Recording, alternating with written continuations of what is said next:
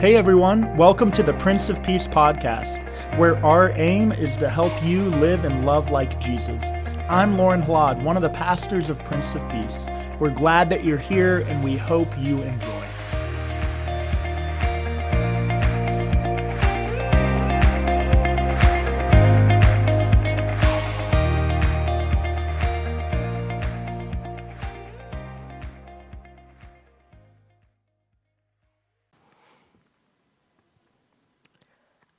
I have to admit that I've never imagined John the Baptist to be a pleasant person to be around.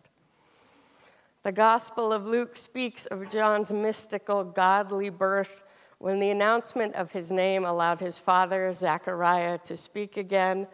And I'm just sure that Zechariah told this story whenever he could. Luke also says John was strong in the spirit and in the wilderness until the day he appeared to Israel. Using the Gospel of Luke and some historical context, it looks like John started baptizing and doing his prophet work in his late 20s. That's a long time to be in the wilderness. And the Gospel of Matthew says John appeared in the wilderness proclaiming. And I've always imagined proclamation to be done with a louder, more intense voice. For yelling, I've always imagined John the Baptist liked to yell. In the moment of our gospel, he was probably a little older than 30, being close in age to Jesus when he started his ministry. There are some descriptors for John that he wears camel skin and eats honey and locust, which I always thought was weird and gross as a child. But I know now that that shows his reliance on the wilderness he was raised in. People would go to John along the Jordan River to be baptized.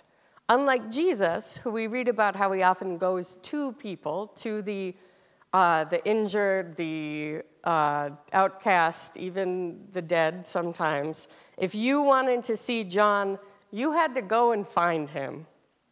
And what does John do when people come to him at the river? One of our stories says he calls the people who came to him a brood of vipers. Again, not something I think you say quietly. John is a prophet. And the prophets of the Old Testament had a distinct job, identifying and calling out Israel when they had derailed themselves from their covenants with the Lord and calling them to repent. When there was no repentance, the prophets spoke about how the Lord would bring about a world of justice, where corrupt leaders were removed from power and the downtrodden, poor, and outcast would be lifted up. This was, without a doubt, a difficult task, to stand up against leaders and people of power, to attempt to have the people right what could be an entire culture of wrong. And although not an Old Testament prophet, John seems to fit right into this. He's so vocal and mouthy. The beginning of our gospel today says that Herod had sent John to prison. A 30-something wild man accosting you with what's going wrong in the world and saying you're a viper does not sound like an enjoyable time for me.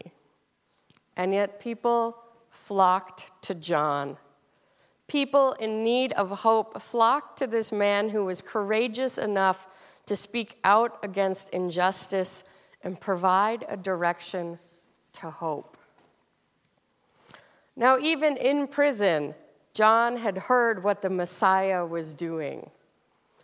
Biblically, before today's passage, we have stories of Jesus calling the 12 apostles and giving them a mission, Jesus healing a paralytic, bringing a girl back to life, healing the woman with hemorrhages, and some classic Jesus messages about how his followers will be persecuted because of his name.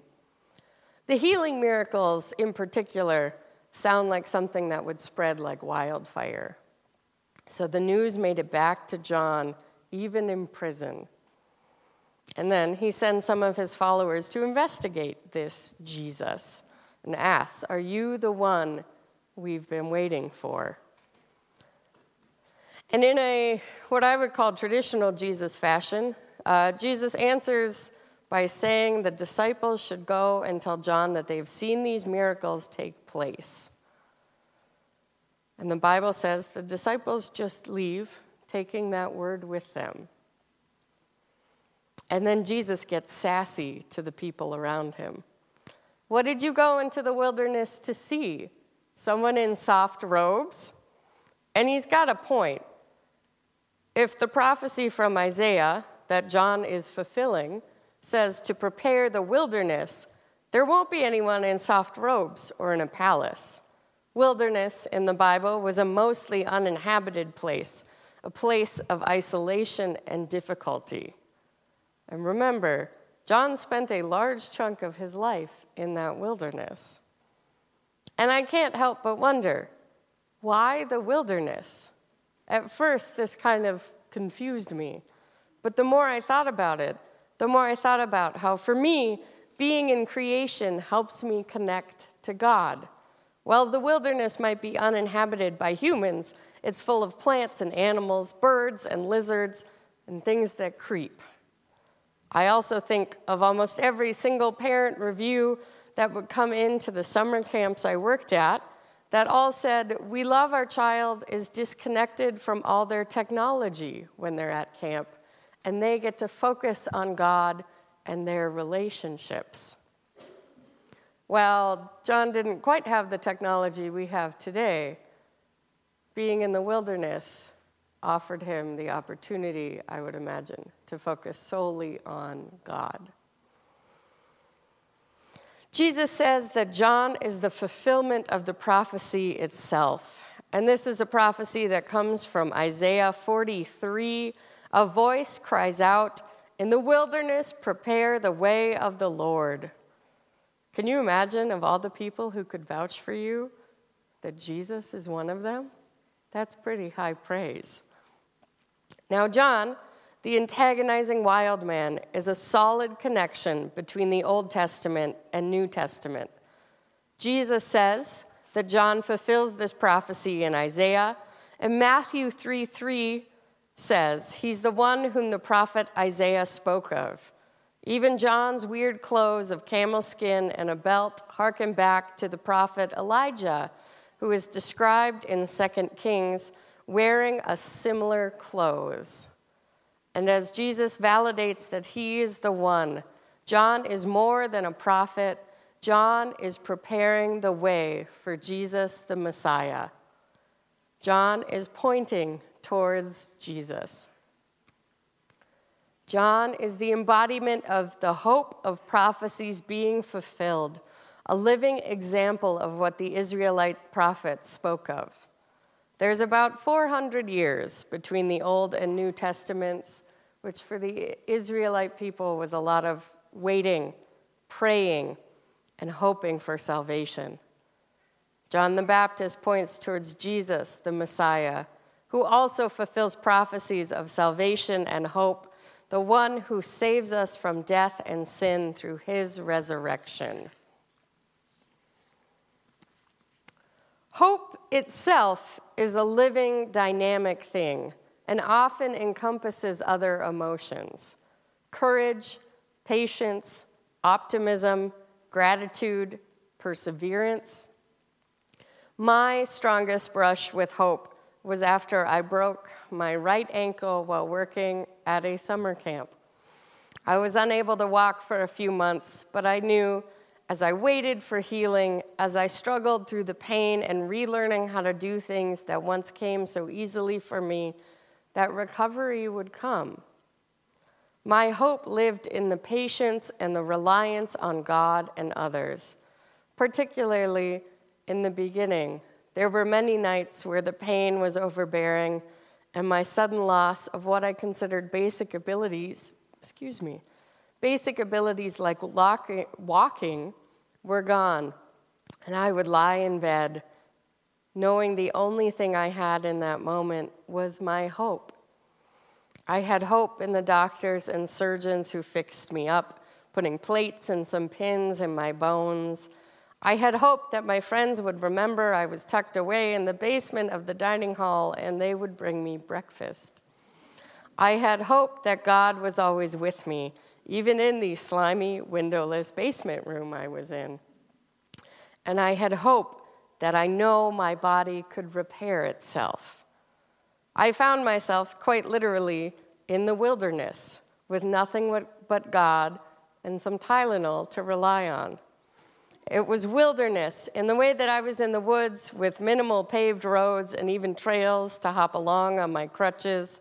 The camp I was at is decentralized, so we had 540 acres of activities around. And it was wilderness in a way that I had never broken any bones before. I didn't know where I was emotionally or mentally. Thankfully, my camp family rallied around me, showing the grace and love of God through remembering to bring me, not breakfast, but I did get lunch that day, driving me around in the camp ATV, looking the other way when I got fed up with people driving me around and started driving the ATV around with my left foot, changing the locations of my lessons because I couldn't get many places, and expecting me to teach a lesson the day I got back, since, hey, my brain wasn't broken, might as well continue to do my job as chaplain. I am so thankful that hope had taken root in me during my recovery process. But as I learned, Christian hope covers all of the aforementioned emotions and somehow a little more, too. The salvation gifted to us through Jesus Christ makes our hope more joyful, more resilient, and more wonderful. Christian hope is the hope that God will do what God has promised. God's unconditional love for all people will bring about a world restored with justice, love, and peace. Christians hope for this world. There's tension in our Christian waiting. We wait for God and Jesus' second coming, but we are also tasked with preparing for that time. It can be odd to think about sometimes, but knowing God's plan for a peaceful, loving world, we can use that plan as a blueprint for how we act. I skimmed a bunch of psychology articles about hope for this sermon, and I was surprised that they all mentioned two specific things. The first being something bad or challenging has to happen for you to have hope, which I suppose makes sense. Something's there's got to be a bump in the road or something challenging or sad or difficult that causes us to need that hope. And the other was what differentiates hope from things like faith or optimism is that we humans have some effect on what we hope for.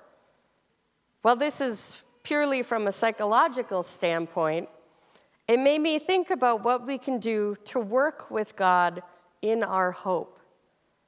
While God is the one who will ultimately bring about this final world of paradise, there are things you can do as well.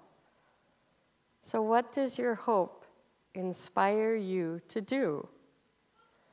Christians get to work with God to live out their hope. In Advent, as we wait and prepare for the birth of a tiny baby, we're also waiting and preparing for the second coming of Jesus. Christian hope is filled with the knowledge that God forgives us and we are able to forgive each other. Because we know what the kingdom of God looks like, we can work to live into that reality. The closest I've gotten to seeing what the kingdom of God is like is in the communities I was in while I worked at summer camps. Summer camp is a very large part of my faith story, if that's not clear yet. Every staff I was on was not without failures and shortcomings, but all the camp communities I've been a part of have shown unconditional acceptance, forgiveness, and grace when things go wrong, and they will go wrong, and the validation of each person and that they are in the image of God, all wrapped up in God's good creation. Was I in trouble when I accidentally drove the ATV through a group of campers on a nature hike? Yes, I was. Was I forgiven? Yes, I was. Our communities certainly weren't perfect, but because each person on staff had the hope of creating something akin to the kingdom of God, knowing each person had the responsibility to act with kindness, giving grace and support to the people around us, we were able to get to a fantastic, godly community together. As Christians, we are a gathering built on hope. We look to the cross, to the salvation gifted through Jesus Christ at every meeting in this sanctuary. There's a reason that the cross is front and center. We taste hope every time we take communion, remembering that Jesus invited you to a table where all means all, and we remember that he died for you and for all people. And we remember that we are invited to walk in his footsteps. So I ask again, what does your hope inspire you to do? Amen.